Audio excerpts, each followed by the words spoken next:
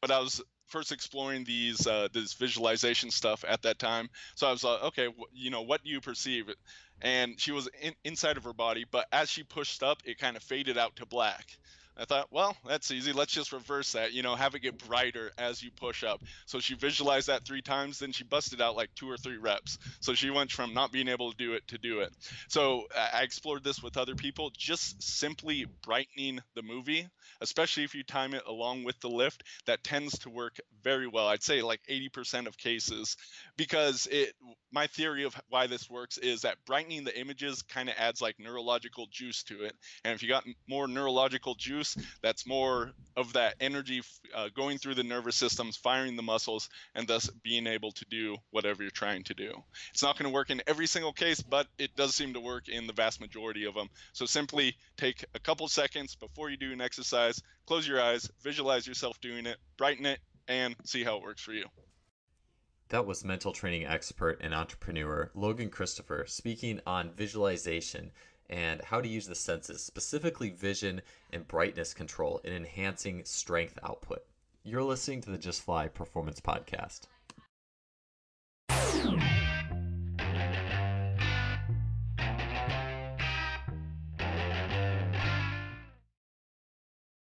Today's episode is brought to you by Simply Faster. Simply Faster is an online athletic performance technology shop distributing items such as the Freelap timing system, GymAware, K-Box, 1080 Sprint, and the SpeedMat. I've gotten many of these items from Simply Faster and can confidently say that they make today's best training technology available to everybody. The Freelap timing system has revolutionized both my practices and my athlete assessments, allowing me to look at the 10-meter fly capability of dozens of athletes in a matter of seconds. It is wireless, compact, portable, and incredibly versatile. The K-Box and 1080 Sprint are fantastic tools for any coach looking to build speed, agility, and implement training scenarios that go beyond the traditional weight room. The 1080 Sprint is being used by great coaches training some of the fastest sprinters in the world, and it truly represents high-performance speed training. I can personally attest that Simply Faster's customer service is second to none. Christopher at Simply Faster responds quickly to queries, and anyone who makes a purchase from Simply Faster is in good hands. If you want to acquire some of the best high-tech training equipment available, stop by simplyfaster.com. That's simply with an I, faster.com. They are the future of coaching technology. Welcome to episode 111 of the Just Fly Performance Podcast. I'm your host, Joel Smith, and today on the show, I'm pleased to bring you Logan Christopher. He is an entrepreneur, mental training expert, strongman, and a guy who I've been meaning to get on this show for some time. If you've followed the podcast for a while, uh, so one of the things that I've really been excited about and been trying to get more of on the show, if you know me, I'm always trying to find things that aren't so mainstream. Experts who have a different slant on things, a new way of looking at things, people who are on the fringe and the edge of the field and who are kind of cutting their way through and teaching us to reach new barriers or break new barriers in performance and reach new levels and limits. And one of the areas that I really do think is just very unexplored, very underutilized, even though we talk about it all the time and how important it is the mind and mental training. And it's just that we always say, oh, the mind is so important, and winning is 90%. And Logan will mention this too. I don't want to steal his thunder. I'm just quoting him, really. But saying that winning is 90% mental and 10% physical. We say these things, but then the actual process of building a step-by-step or procedural or putting in place procedures to build mental strength, to get in flow state, to overcome mental blocks and shortcomings, and to harness the full power of the mind and the connection of the body, or the connection of the mind to the body, we tend not to really do that stuff. I think that a lot of times sports psychologists and mental training, it's kind of out there. It's not something you can say, show me this research study on this visualization routine, and show me the research on this hypnosis track that these athletes listen to. That stuff is not nearly as commonplace, and I think people are oftentimes a little bit afraid to undertake a physical or mental, training program that they might think might be silly or something like that. I mean, that's just my take. I love mental training. I think the mind is a link to performance. And if you have ever been in the presence of specifically maybe a therapist who is exceptionally good, one of the main of whom, in my experience, Douglas Heel comes to mind. The ability to understand the subconscious mind and to unlock the mind of the athlete or the client is what really makes for a special person and a great coach. And so on the show today, I have Logan Christopher. He is a strongman, entrepreneur, mental training expert. He's from Santa Cruz, California. Logan is the owner of LegendaryStrength.com. He is the CEO of Lost Empire Herbs and is regarded as an expert in the mental performance field. Logan also has in-depth expertise as an NLP or neuro-linguistic programming master practitioner, and he is a certified hypnotist. So again, I've just really wanted to bring these topics of mental performance. And now Logan's specific area is strongman. And one of the things I love about strength and barbell training, and even the world of powerlifting and Olympic lifting, which I embrace all full circle aspects of human performance and strength. I think a lot of times we talk about the distinctions and the differences between barbell, powerlifting, and athletic performance, and there is, but the barbell has such a simplicity to it. And Logan has used his barbell and strongman training as well as skill training, hand balancing, kettlebell juggling. He definitely does skills as well, but he's utilized and created mental training constructs that and has experimented relentlessly and used it on many clients to great success. Various routines and really has taken mental training inside out to get every ounce of strength out of those he works with. So for those of us working with athletes who, for one, might just be looking for a better direction in some more directed mental training means. Maybe you've been trying to get in a visualization program, looking at hypnosis, looking at how to get athletes into flow states. This is an awesome podcast. It covers all the bases. And you're even going to get a special treat. Logan even takes me through a little bit of my own experience as an athlete and how I have gone in and out of flow state in competition. And personally, this stuff is important to me because I always want to serve athletes as best I can. And learning and understanding mental training allows them to unlock a new aspect of their own inner power and athleticism. And I also felt like in my own training that I was a great athlete. I loved training. I had some natural gifts, and I used training to try to make myself as physically superior as I could to my opponents. But at the end of the day, a lot of that was a big crutch for me. As soon as I faced opponents who were equally as athletic as me, they were strong, they were big, I would completely crumble, even though I had every right and every grounds to stand with them in the field of play. And unlocking those reasons and going into competition and what makes an elite performer in the midst of different competitive scenarios, how to unlock the most out of your body, strength-wise, power-wise, just imagine getting an extra 2 or 3% edge every time you walked in the weight room or went to the track or did a plyometric session or speed session. It's powerful, powerful stuff. And so in this episode today, Logan is going to go over the effectiveness of mental training, some reasons why it's not necessarily accepted as popular despite its effectiveness, and then how to optimize visualization, hypnosis, and use mental anchors. So this is one I'm excited for. I've been meaning to get Logan on for a long time, and I'm excited that I finally am bringing you episode 111 with Logan Christopher. Logan, welcome to the show. Thanks for being here today.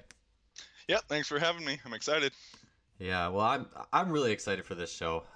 It was about 20 or so episodes ago. I made like a promise to myself. I'm like, I am gonna get more sports psychology and mental experts on this show because I just think the mind is such an underappreciated area of our field where it's so easy, right, to just talk sets and reps and exercise schemes and planning and periodization.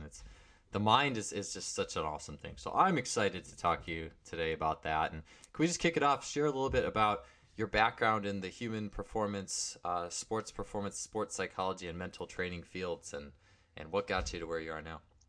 Yeah, absolutely. So I do a bunch of odd stuff. I kind of in alignment with what are known as the old time strongman. Back about 100 years or so, the strongman performed in vaudeville and in sideshows and different things like this, and they did things like bending nails and horseshoes and ripping phone books in half and all kinds of crazy supporting feats and this sort of thing. So for whatever reason, I really got into that and I wanted to do that despite being the proverbial 98-pound weakling. Like I'm not naturally strong, not naturally athletic, but for some reason, as I got into this stuff and started doing body weight training and kettlebells and then these feats of strength, I just really wanted to excel at it, and I really wanted to become, the world's strongest man in some sense or fashion. So I was really looking for, what could be my secret weapon, what could really help me in order to achieve these aims that I had, because I didn't have that natural talent or natural even build for it. And a large part of that was I turned to the mind. I recognized that, with just a few things, really focusing the mind in the right way, different aspects of mental training, that I could really excel my performance. I mean, so many athletes out there in all different athletic endeavors, they say that 90% of the game is mental or something along these lines. You got to believe in yourself, right? And for the most part, everyone agrees with these sentiments, but they're really hollow phrases. Very few people actually give you step-by-step methods, what you can do to change a belief, or how specifically you should visualize. We all know visualization works, but how do you do it that actually makes it better, that is going to improve your performance in the moment now?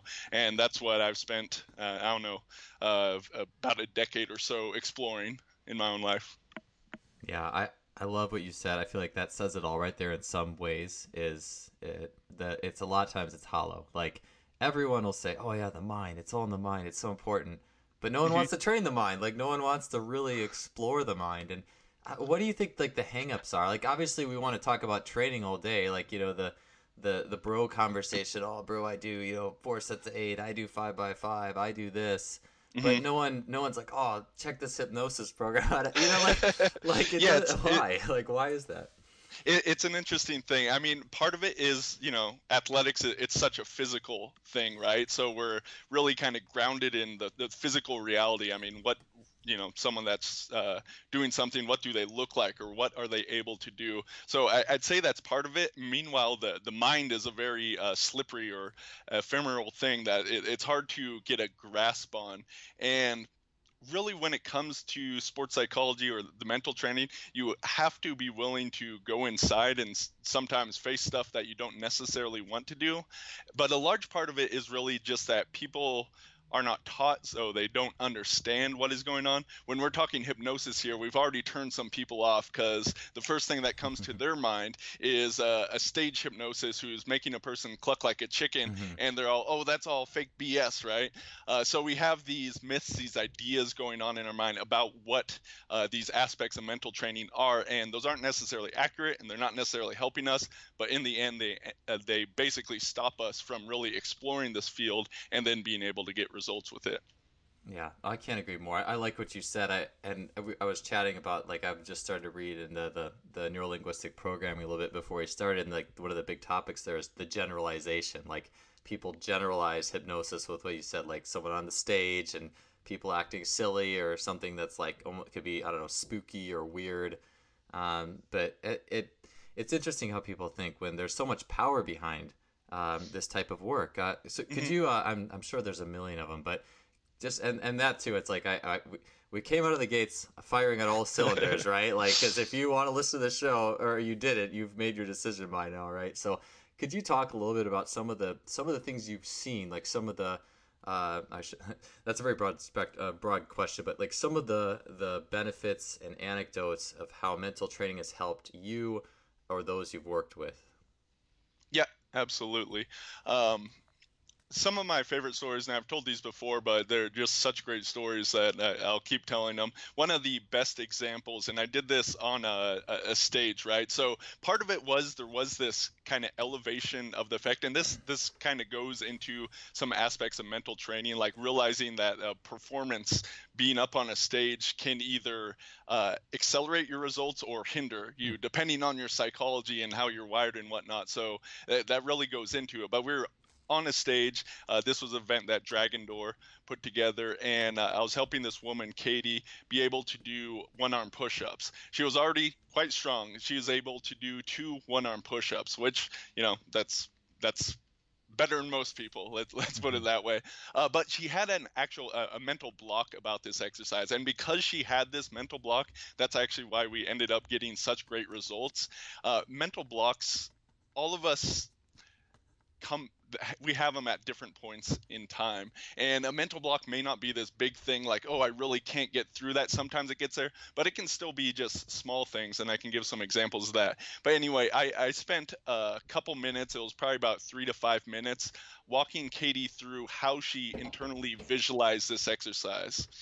And when I say the word visualize, yes, the visual component is important, but there's also an auditory aspect and there's the kinesthetic, both the like tactile proprioceptive aspects of movement and balance, but also the internal feelings. And all of that stuff is important. There's also what you say to yourself, your internal dialogue.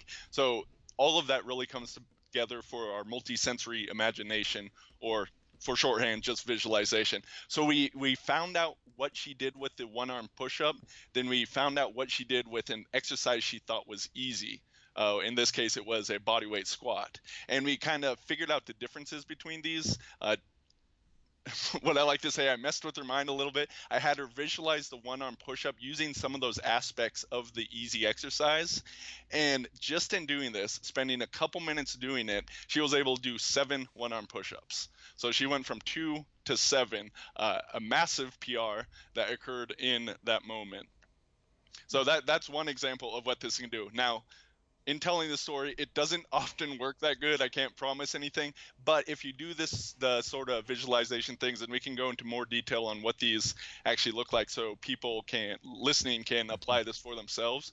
Uh, you'll if you do it right, you'll always get some sort of increase. It may be much smaller, like a 5 or 10% increase, not a 350% increase, but if you do it right, it does enhance your ability in what you're trying to do. Yeah, no, absolutely. I mean, I've going through those things myself. I've noticed an instant, jump an inch or two higher, and I've seen swimmers who their race unfolds just as they visualize, or going through the various mental training systems, and it is important, and it really makes a big difference. And it also just, I think, just having the understanding of what you were saying too, like some people who get up on the stage and that's an amplifier, or it takes it away, like how to put athletes in those situations. I think there's so many cool things behind it. Could you go into a little bit too? So just kind of kicking this all off in the different ways people can approach mental training. What are the main kinds of things, if you took things down into a few buckets of methods that can help athletes get more out of their bodies and their performance? Right. So I'd say there are 3 main methods, kind of skill sets or tool sets that make up the bulk of mental training. Um, these are visualization, so what we were just talking about, working with that. Then there's hypnosis, and really with these categories, they're kind of loose categories and can be combined in different ways.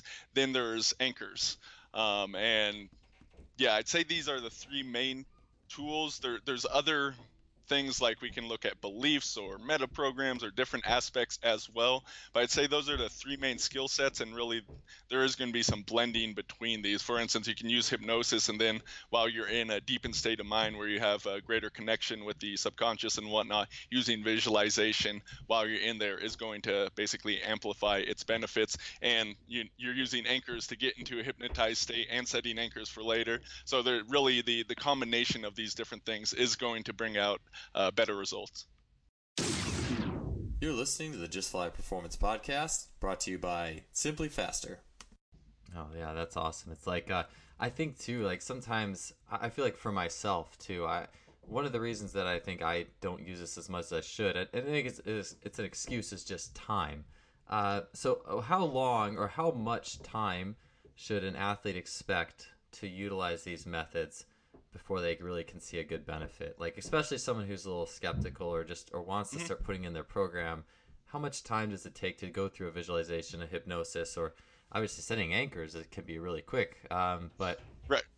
Do you have 3 seconds? Like you can do a visualization just like that. It really can be that quickly. Obviously, there are things like doing a hypnotic program if you're listening to some sort of pre-recorded track, or I'm a big advocate of learning hypnotic programming yourself so you can do self-hypnosis, but you can spend 10, 30 minutes doing that. And yeah, that can certainly add up. Visualization, especially, that can be super quick. And anchors, once you've set it, yeah, anchors specifically are meant to be instant. They're causing a state shift, a control of that state that you have that allow you to go from relaxed to amped up, or the vice versa, or really, I mean. We can talk more about states, but there's so much going on. So the state you need to do a deadlift is very different than the state you need to swim 50 meters to the state you need for running 50 meters. There may be some similarities between these as far as being energized and whatnot, but there are also key differences. So your state control can change per thing you're doing. Oh yeah, yeah. So let's get into those a little bit. Well, I'd like to get into states, but first off, you talked about the visualization, hypnosis, and anchors. So let's say you have an athlete, a strength competitor, someone who just wants to take advantage of mental training to get better, and they're going throughout a training week. How are you going to go about infusing each of these into their program? And then you had mentioned too, like the idea of like some of the specific things you got into with the colors and the Mhm. feelings throughout visualization. So can you kind of take us on a deep dive of what it's like Right. to work in that area? Yeah. So I could teach this for a whole weekend and still not cover everything. So I'll give everyone kind of my quick hack to using visualization in a way that helps to increase results. So when I say the word visualization, just everyone can imagine, say they're lifting a barbell doing a deadlift. We'll just take that as an example. Now, when you picture yourself lifting the barbell, you're going to see yourself and you're going to see the barbell, right? Some people, and this will be split across all the listeners. Let me ask you, Joel, when you imagine yourself doing this, are you naturally inside your body, like you're looking out from your own eyes, seeing the barbell and seeing your hands like you would in real life? Or are you in that third person perspective, kind of watching yourself as if you're watching a movie? Yeah, for me, I'm more natural to be inside my body doing it. Okay. And this is really split probably about 50-50 in people. So other people listening, I'm going to be outside of my body. Now, this can be one component that can be fun to play with. So basically, you would step outside your body and then step in. I could step in my body, and there's some usefulness in this, but that would be one of the qualities of it. So the context, or rather the content of our visualization, is you lifting a barbell, but the context of it is inside your body or outside your body, and that can be a very important component. But another component is the brightness of this movie that we're watching. And it is natural, especially if we like close our eyes in order to visualize, and that can help shut out external stimuli. So closing your eyes, it's kind of natural to see things in a bit more dim color than is kind of the ambient lighting in the room, of course, depending on that. What I'd like people to do is imagine yourself deadlifting, but brighten up that image, and especially if you can time the brightening of the image going along with the lift, that works a little bit better. The way I discovered this and learned that it really worked well for people, I was working with this woman and seeing how strong she was as far as being able to do push-ups. She could do a push-up, but she could not do a handstand push-up. So I wanted to see something in between, what's called a pike press, which is basically you're kind of in a push-up, but your butt is up in the air. So it's halfway between a handstand push-up and a push-up. So she tried this exercise and still couldn't do it. But I was first exploring this visualization stuff at that time. So I was like, okay, what do you perceive? And she was inside of her body, but as she pushed up, it kind of faded out to black. I thought, well, that's easy. Let's just reverse that, have it get brighter as you push up. So she visualized that 3 times, then she busted out like 2 or 3 reps. So she went from not being able to do it to do it. So I explored this with other people, just simply brightening the movie, especially if you time it along with the lift. That tends to work very well. I'd say like 80% of cases, because my theory of why this works is that brightening the images kind of adds like neurological juice to it. And if you got more neurological juice, that's more of that energy going through the nervous systems, firing the muscles, and thus being able to do whatever you're trying to do. It's not going to work in every single case, but it does seem to work in the vast majority of them. So simply take a couple seconds before you do an exercise, close your eyes, visualize yourself doing it, brighten it, and see how it works for you. That's awesome. Oh yeah, yeah. That's. I sorry if I interrupted you there, but I just like, whoa, that's cool. And that's like so quick too, right? Like it's something that just takes a few seconds. Yeah, and honestly, there's so much more. Like if you can really, like in that story before, find out the differences between how you perceive an exercise that is easy for you versus one that is hard, and you have all the visual components, like, so there's not just being inside or outside of your body or dimness and brightness. There's especially if you're outside, the location of it, it can be in front of you, it can be the side, below you, there's how far away, there's a three-dimensionality versus 2D, it can be different shapes, there can be all kinds of things there. Then there's the auditory qualities. Oftentimes with exercise, a lot of people don't have the auditory channel even operating in visualization. So you can bring that in listening to music or hearing yourself say something or hearing a coach say something. All these are different ways. And then the tone of that, the volume, the tempo, the pitch, all those are important. And then the kinesthetics of it, you know, where do you feel pressure in your body? What does that feel like? The location, the size, is it intermittent or solid feeling? All these are different things I can play with, and all of them can be a difference maker in your visualization and thus your performance in doing an exercise. I love how it seems like you can tell that you in your own strongman training have just spent a ton of time just being creative on your own and playing with these different techniques. I was just listening to a little podcast with whoever had written the book, The Audience of One, and I continually realize how important it is to just tinker with these things on your own relentlessly and finding what works best, and then that giving you kind of the juice to that word's in my mind because you just mentioned it. I love that neural juice and the brightness. Like that is so sticking with me. I love that. It's such a quick and easy type thing, but I think it's great how you can tell that you've spent a lot of time on this in your own laboratory, so to speak, your own mind and the weights. Yeah, I'm first and foremost my own experimenting subject, and I like to experiment with other people too, because obviously if it only works for you, that's one thing, but finding it works out there. I'll give another like quick hack for people to try out, and this was actually my friend Adrian. I taught her some of these different things, but she couldn't remember all the details because there really is a lot that can go into this. So when she was working with clients back home afterward, she just told her client to now see it in HD, as if you went from like normal standard definition TV to high definition. Just imagine it like that. So here, the brightness may be a thing, but it's the kind of saturation of color and the detail of it. It's the same sort of thing. It's amping up that neurological juice, the term you like there. It's doing that, and so then it feels like more real and more powerful to the body. And I believe this quote is often attributed to Einstein, but our subconscious mind cannot tell the difference between something that is vividly imagined and something that's real, right? So you're imagining it in this way that is actually amped up and that is doing certain things within your neurology, and thus that is why this kind of thing can actually change your physical results. Yeah, I love that stuff. I love the different senses too. And you talk about that, and you know we're all you hear it like how we're all like different learners, or some are kinesthetic and auditory. And so basically, as someone who's a particular type of learner, would you really try to hone in their visualizations to find those senses that they tend to learn best with, and then use that in how you're playing around with what works best for them? Yes, that's a very good point. So I'll say this: anyone that is an athlete is likely going to be strongly kinesthetic. It may not be their major sense, but it's definitely high up there.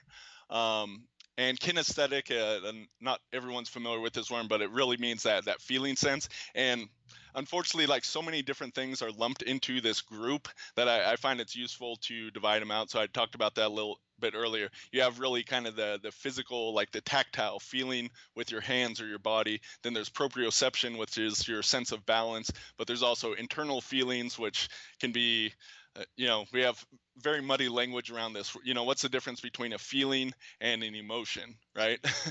Most people aren't really clear on what they mean with there. So anger may be emotion, but a feeling may be, this solid, like feels like a rock inside of your stomach. And generally, with what we're doing with our senses, if I say angry, you may imagine some things, but you have no clue what I'm actually talking about as far as how it feels within my body. But if I get it into sensory words, I feel this tension up in my shoulders and my neck, and I feel this furrow in my brow, and I feel that rock in my stomach, then you understand what I'm actually talking about. So all this gets grouped under that kinesthetic. So back to your question. Uh, Many people that are athletes are going to be strongly kinesthetic, but there's also a big visual component to it. Especially people that are great at learning and picking up things are able to watch someone else do something and then they're able to replicate it themselves. They have a really good channel between those senses. So when you're working with visualization, yes, you do want to work with your main channel, but oftentimes the flip side of that's also true. By bringing in your weakest channel, often that can be something that really does make a difference too. So it is really worth exploring all the different senses and all the different qualities of those senses. Yeah, I like that. I like the idea of exploring your weakest channel. I think about sometimes in sports performance, strength and conditioning, what have you, to talk about your strengths versus your weaknesses. You need to eventually play your strengths, but you also need to explore your weaknesses at points to be able to reach your highest level. And it makes sense that it would come full circle in Mhm. looking at that in mental training as well. Yeah. So for me, I'm strongly kinesthetic and my visual is pretty good. Then auditory is the weakest sense, but I've done a lot of training with that. So I'm able to do things now that is just completely like I didn't listen to music until I was like 16 or 17 years old. I'm not sure if that kind of reinforced me not being auditory or I didn't get into music because I wasn't auditory. It's a little bit of a chicken or the egg syndrome there.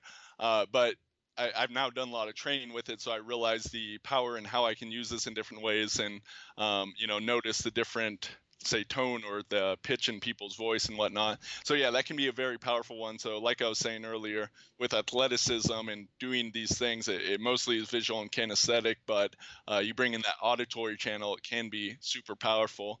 And with the auditory channel, there's things like music or sound, or you can hear yourself breathing, but also what you're saying to yourself. That's an aspect of that. And you can also, even while you're visualizing, if you're someone that has had a great coach, you can imagine them saying certain things to you which can be motivating or can help you to push through, that sort of thing.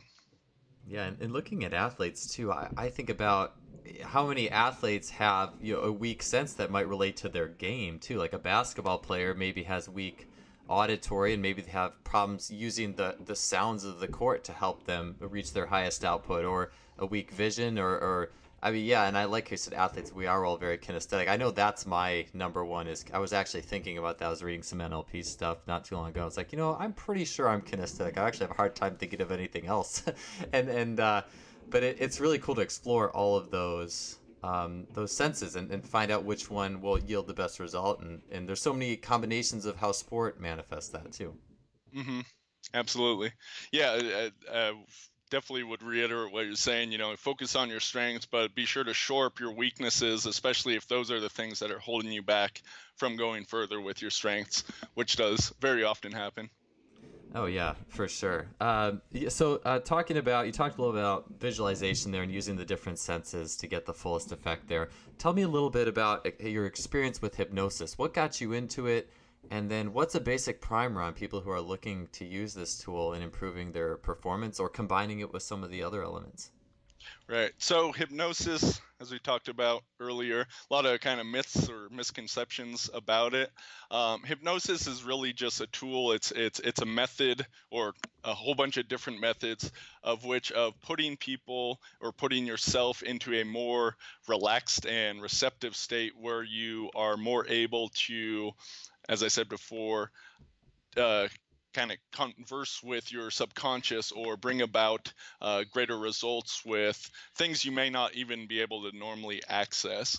There's a myth that not everyone can be hypnotized, and that's not true. I mean, have you ever driven a car before?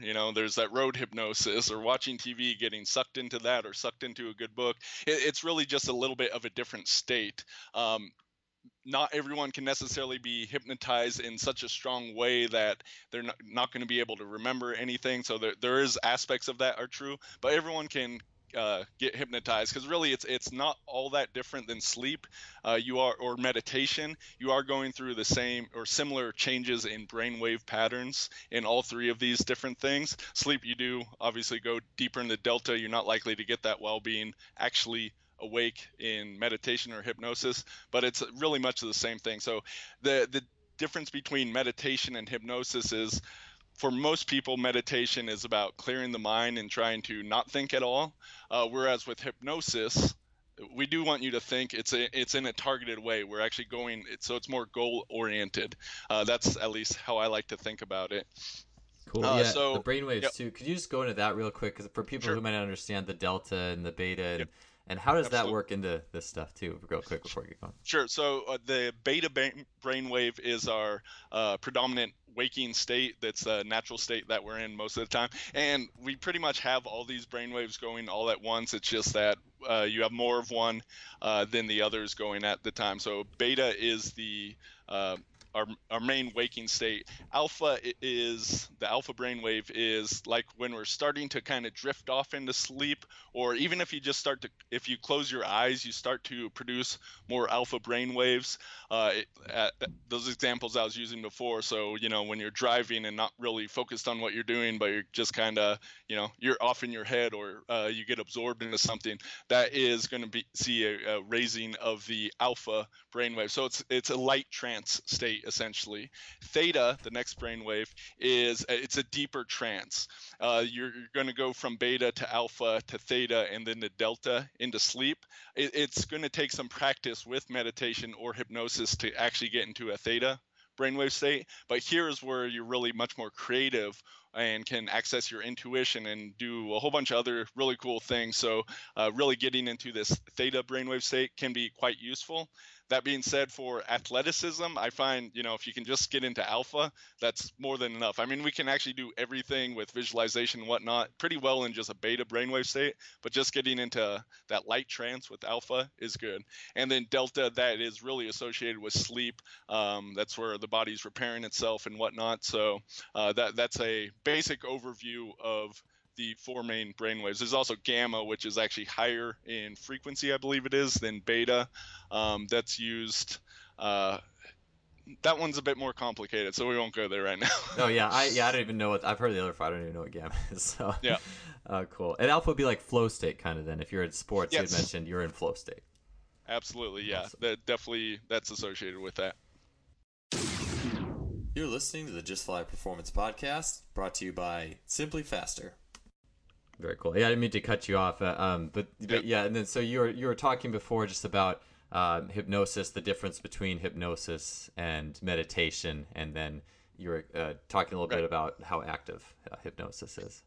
Yeah, so I study hypnosis. A lot of my training, and what you've mentioned a couple times, is NLP, or neuro linguistic programming. That's a closely associated field with hypnosis, because one of the people modeled for NLP language patterns and different things was Milton Erickson, who was one of the top hypnotherapists in the world. I mean, the stories about that guy are really amazing, and he got I believe it was the American Medical Association to accept hypnosis as a legitimate form of pain control and other things they could do with that. I mean, they've used hypnosis to anesthetize people where they have had like open heart surgery and crazy things like that without any pain medication, just using hypnosis in order to control pain.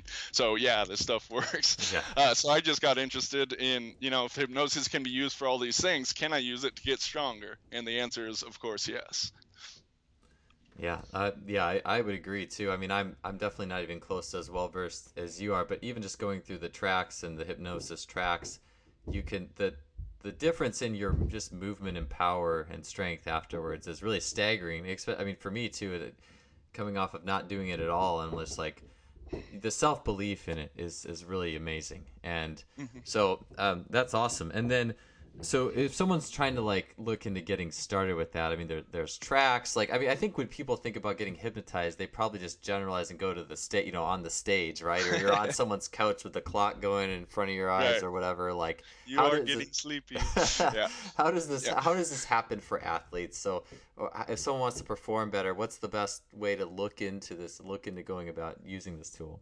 Right. Yeah. So the easiest way to get started is not by learning hypnosis yourself and all that. I definitely encourage that. But for example, I've created a whole bunch of pre-recorded tracks. So there's one for getting stronger. There's one for increasing your endurance. There's one for improving your skill and technique. There's one for gaining muscle or losing fat. There's all these different tracks I've created that are built for these specific purposes that incorporate not just everything I've learned in hypnosis, but there's different types of visualization, including playing around with those qualities in certain ways. There's anchors in them. There's belief change process. So it's really a whole bunch of things stacked together, and most of those are because I know people are busy. I'm busy myself, so I try to aim for like the 10 to 15-minute range, which is a pretty doable amount. So that's a really easy way.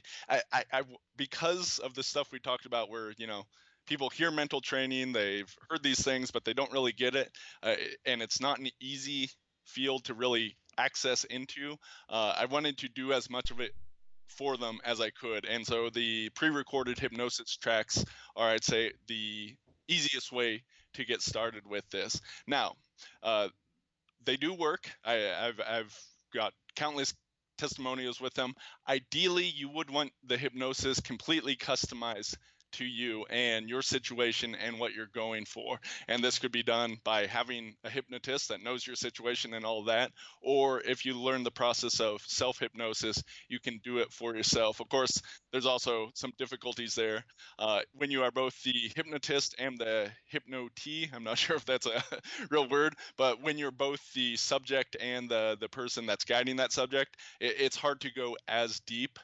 So it can be very useful to have someone else available for that. But once again, for athleticism, for being stronger, being faster, that sort of thing, improving your performance, you don't need to get super deep in a trance. You're not accessing childhood memories or past life regressions or any of the stuff that a deeper trance would necessitate. Just being able to, by bringing your awareness more internal, you're able to kind of amp up the effectiveness of things like the visualization. And let me mention one more thing on there. The good thing about combining hypnosis and visualization is, one, by relaxing yourself and going more internal, eyes closed, one, it's easier to visualize, so you can play around with things like making it brighter.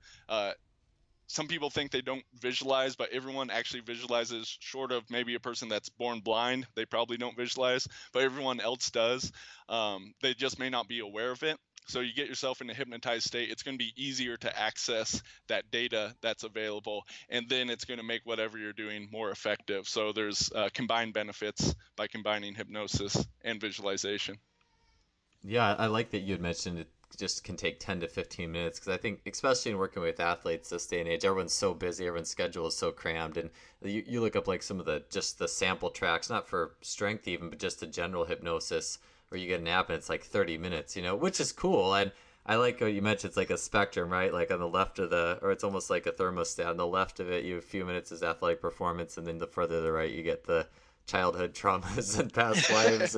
Once you get way Yeah. down in there, so yeah, I just think it's Hopefully, we don't need to deal that stuff to improve your sprinting speed or whatnot. Sometimes you do. So obviously, there's utility for that. Sometimes in athleticism, but definitely other fields. But yeah, what I've found is you can get really great results in less time than a lot of what else is out there. yeah, no doubt. I like that, and yeah, I will say it too. I mean, I your tracks that you have, I felt were very effective and didn't take that long, and so it was great I, stuff. I, I can actually add one other thing on this, and maybe that brings us to our next subject. One of the reasons that I feel I can shorten the time is so much time is often spent with the induction and the deepening process. That's getting yourself into that relaxed hypnotic state. People spend a lot of time doing that. I like to speed up the process, and you're actually able to do this and make it still as effective by using anchoring. So there are several different anchors for relaxation. So you're by setting these in place, then you're able to access them and you don't need to spend as much time. You're able to slip into that hypnotic state really easy. And I mean, I have some methods and routines that I do, especially if I'm practicing a new movement, where between sets of practice with it, I'll enter into a light hypnotic state, and I'm not even like counting myself. I'm just firing the anchors and going straight into that. So I'm just able to get into the like lightest trance to aid in the visualization, to aid in the practice that I'm doing before then doing it again. So you can do it between sets of stuff as well. But with the 10 to 15 minute tracks, usually people will listen to that like before a workout or after a workout, and those can be great times to do it. Oh yeah, that's a great point too. Like the induction and the deepening, because I think about I have a app, a hypnosis app on my iPad, and like literally like the first 15-20 minutes is just kind of getting you relaxed, and I always get impatient. I'm always like, all right, come on, like I got the next thing to go, and I mean that's probably not good. That's definitely probably not good if you're trying to Well, get that something out of it. yeah, if you're getting impatient, then that's it may not be the best induction for you, and that's one of the reasons you'd want to have like ideally a hypnotist there, because a hypnotist will be there. They're going into the state themselves, but they're also watching you, so they're noticing how relaxed the tension in your body and different things is going, so they're able to kind of do more of an induction if that's needed, or less if it's needed. They're really able to, based on the feedback that you're presenting them just on your body posture and subtle movements. Oh But yeah, yeah, an app can't do that. yeah, Not yet anyway. yeah. Maybe yeah. The MIT they're making some pretty ridiculous robots with it doing backflips and stuff. So maybe at some point, yeah. I think I definitely get the most out of those things when it's in the morning and I got nothing to do.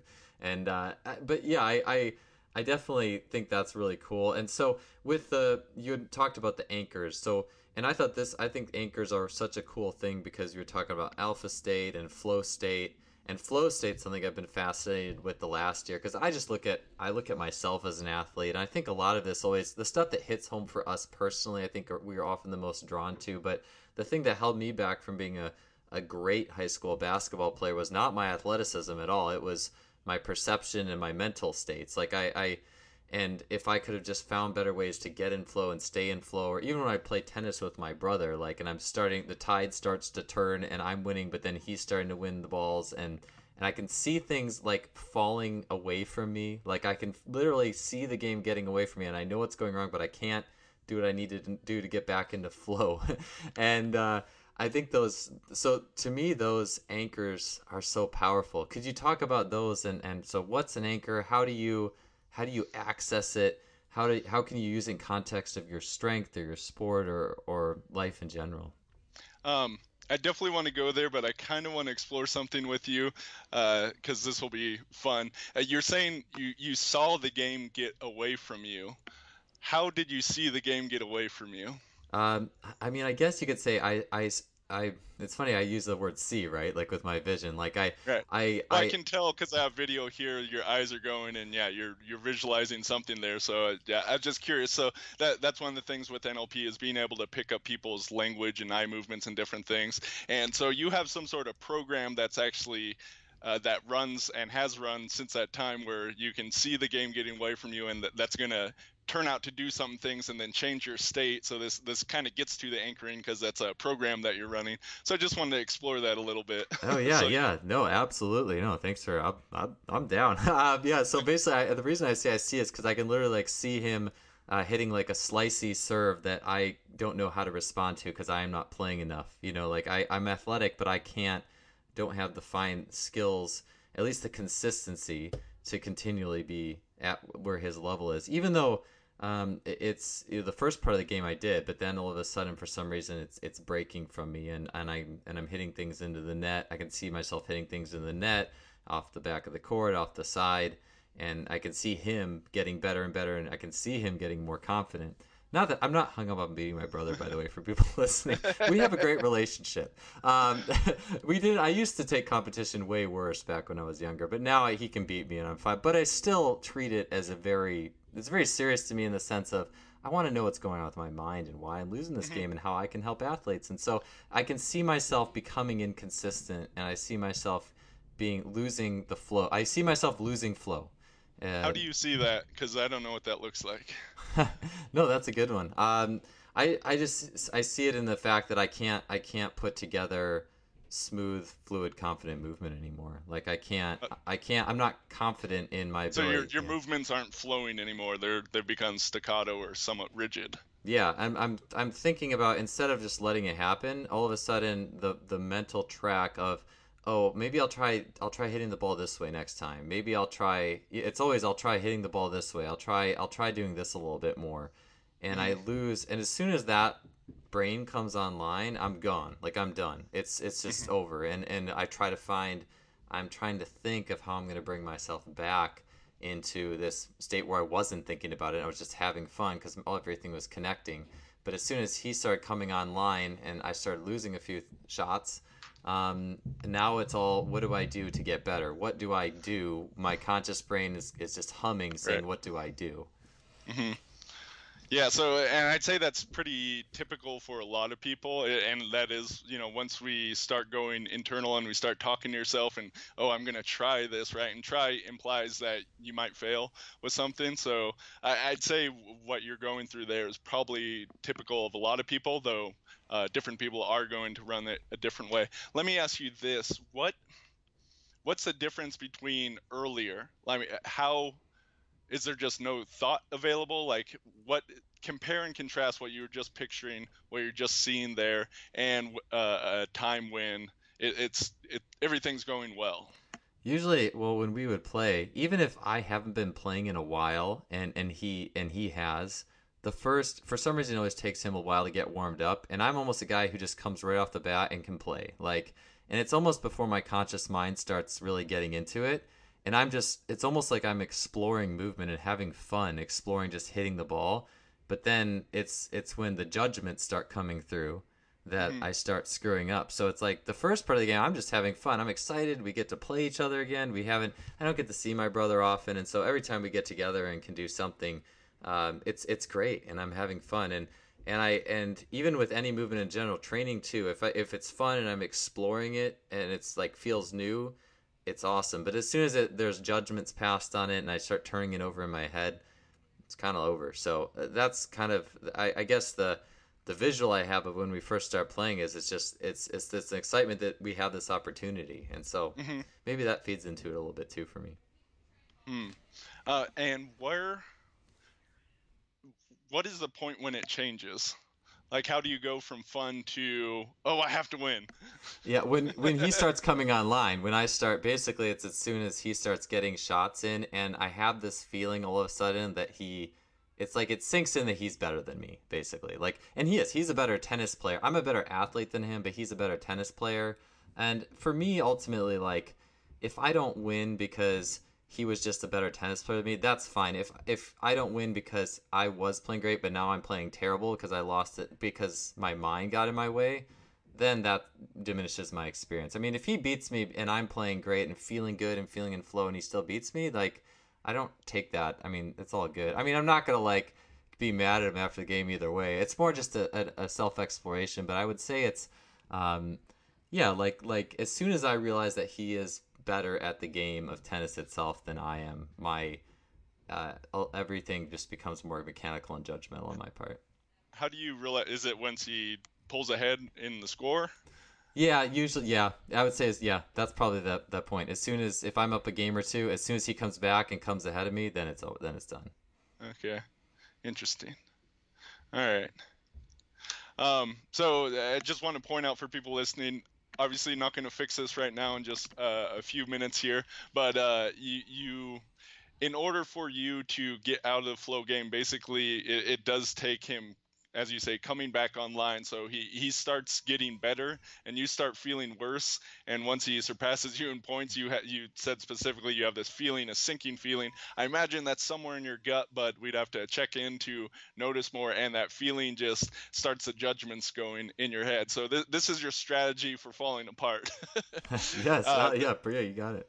yeah, so there would be some interventions we could do that could turn this around.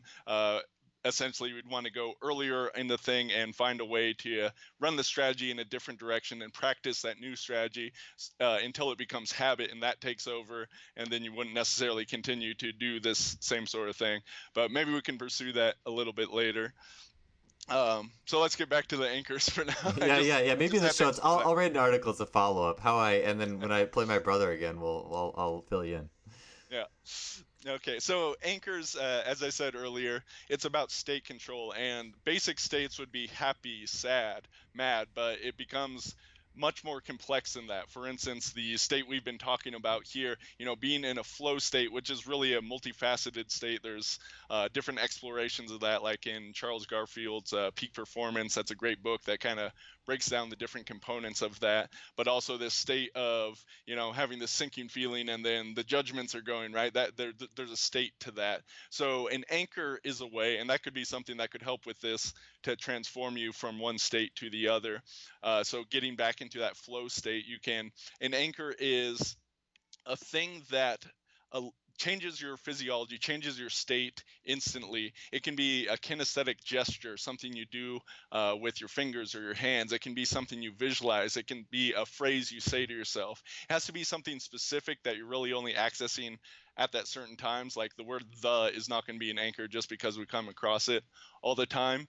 Uh, but a certain phrase absolutely can be. And what this does is it really can change you in an instant. As soon as the anchor is fired, it triggers this new state in you, and it's something that can be practiced. This is something naturally that happens all the time, but it can also be manufactured in different ways, so we can be very specific and control our state. And this is something that's extremely useful to anyone that competes. I've done some different strength competitions, like a strongman competition. And what does that involve? That involves like brief, super intense 1 to 2 minutes of activity where you're going all out, and then like an hour or two of rest.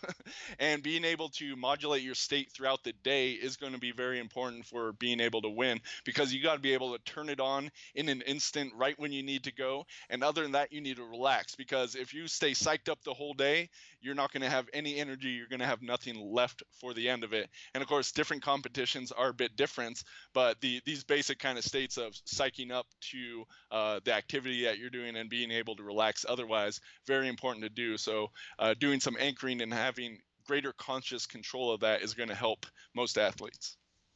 Yeah, so yeah, and I agree. I mean, I think I look back to my own tennis experience, or any experience, any athletic experience where I wasn't having a good session, and I'm just like, man, if I could just kind of have some sort of trigger to get me back online. And so could you talk a little bit about, how do we throw these anchors? How do we set these anchors in our own competition, or training, or whatever we're trying to accomplish? So we can do it in a sort of a natural way. That means that when you are naturally in that state, so you're playing tennis and you're feeling good, you're in that flow state. Uh, Ahead of time, you would want to think, okay, what is an anchor that I want to use?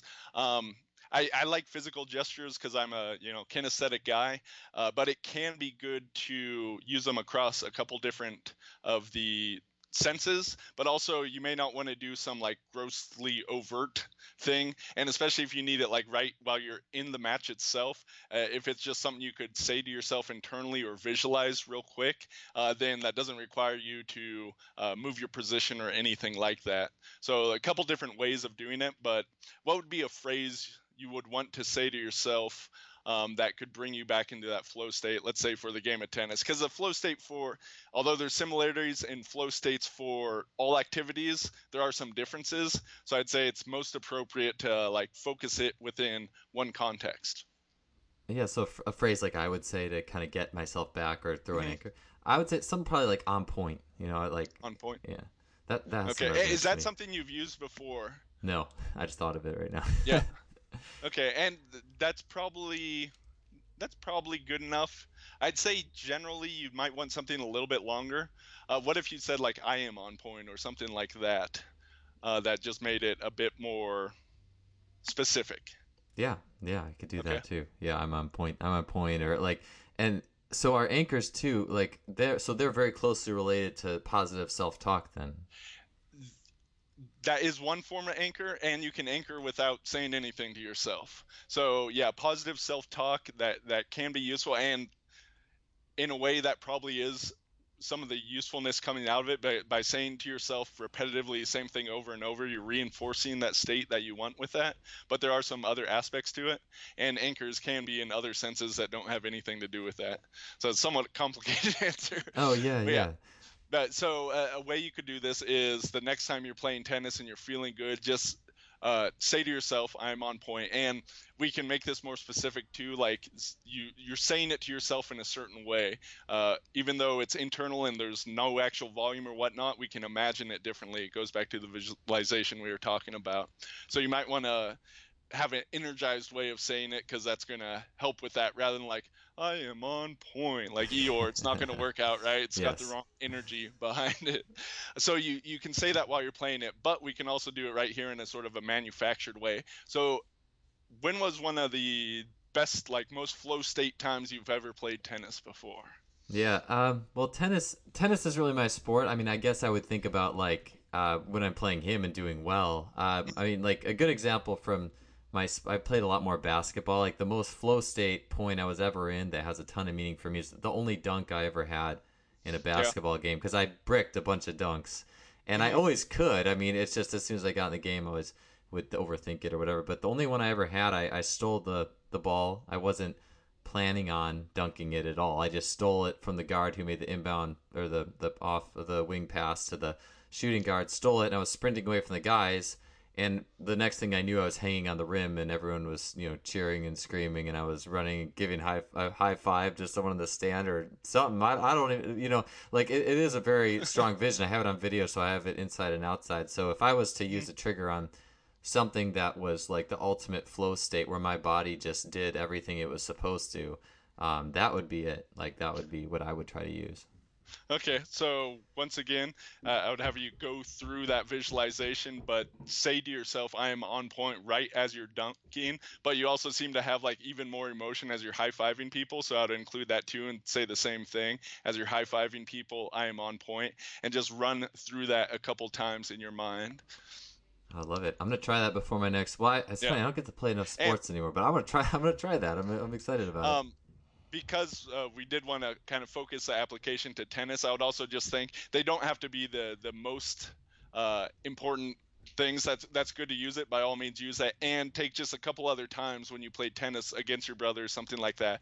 And this way, by using a few different things and running through it, you're basically you're building that anchor. And then if you build it solidly here, then you'd be able to trigger it later, and it's going to help to bring about that state. So perhaps with this strategy, you start noticing the next time you're playing, you're doing good in the beginning, but then your brother starts catching up to you, and you start to have this sinking feeling, but then you think, I am on point, and just notice how that shifts something. That would be an example of how you can use an anchor. Perfect. You mentioned there was kinesthetic behind it, so you would do like a hand motion or like is there body like language that would accompany the anchor that you had mentioned?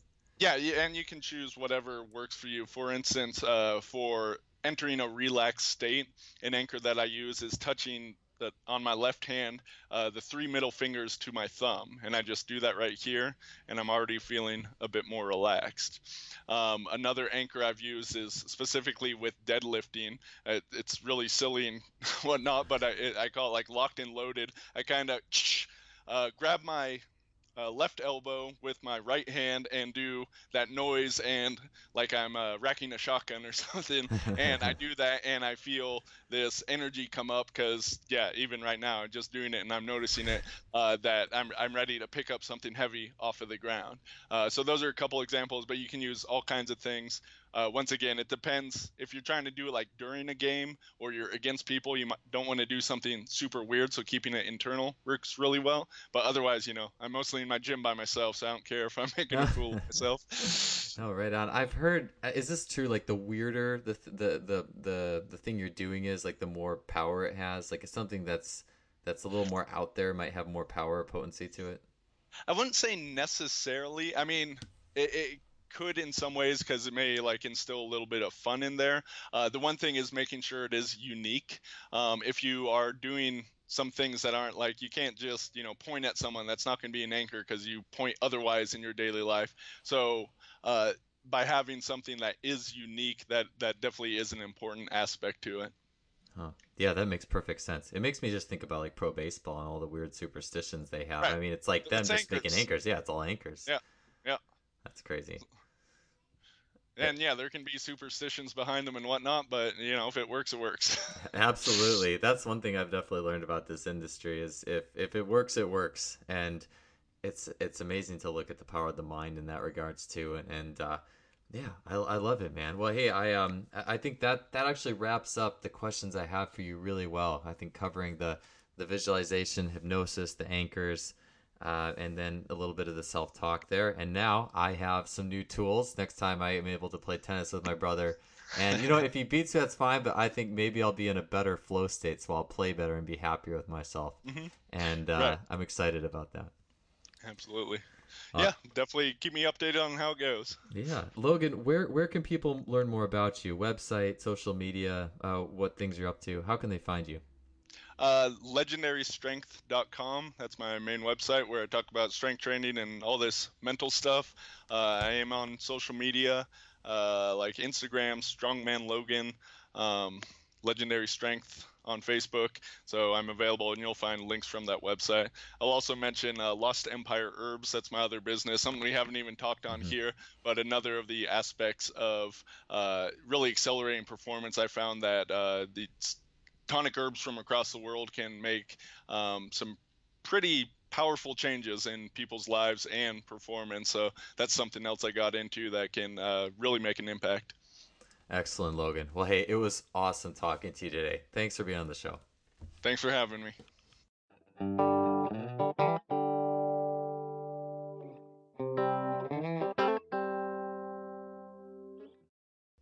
That does it for another episode. Thanks for tuning in today. We really appreciate your listenership, and I am thankful and grateful to have such a diverse spectrum of brilliant guests to highlight those who have been on this show. I love just hitting all these different corners of the field, and to me, things would be boring if I just did one thing, if we just covered speed or plyos or strength training or what have you. And the mental aspects run so deep, and what's awesome is it's applicable to anything. So whether you're, I'm assuming you're a coach if you're listening to this, but also in business and speaking, in pretty much anything in life, this stuff resonates. So I'm excited that we were able to do this show. Hope you liked it. If you enjoyed what we're doing, please don't hesitate. Leave us a rating on iTunes, Stitcher, whatever you're listening to. Also, don't forget to visit our sponsor, simplyfaster.com, suppliers of high-end training technology. We'll see you guys next week. Have a good one.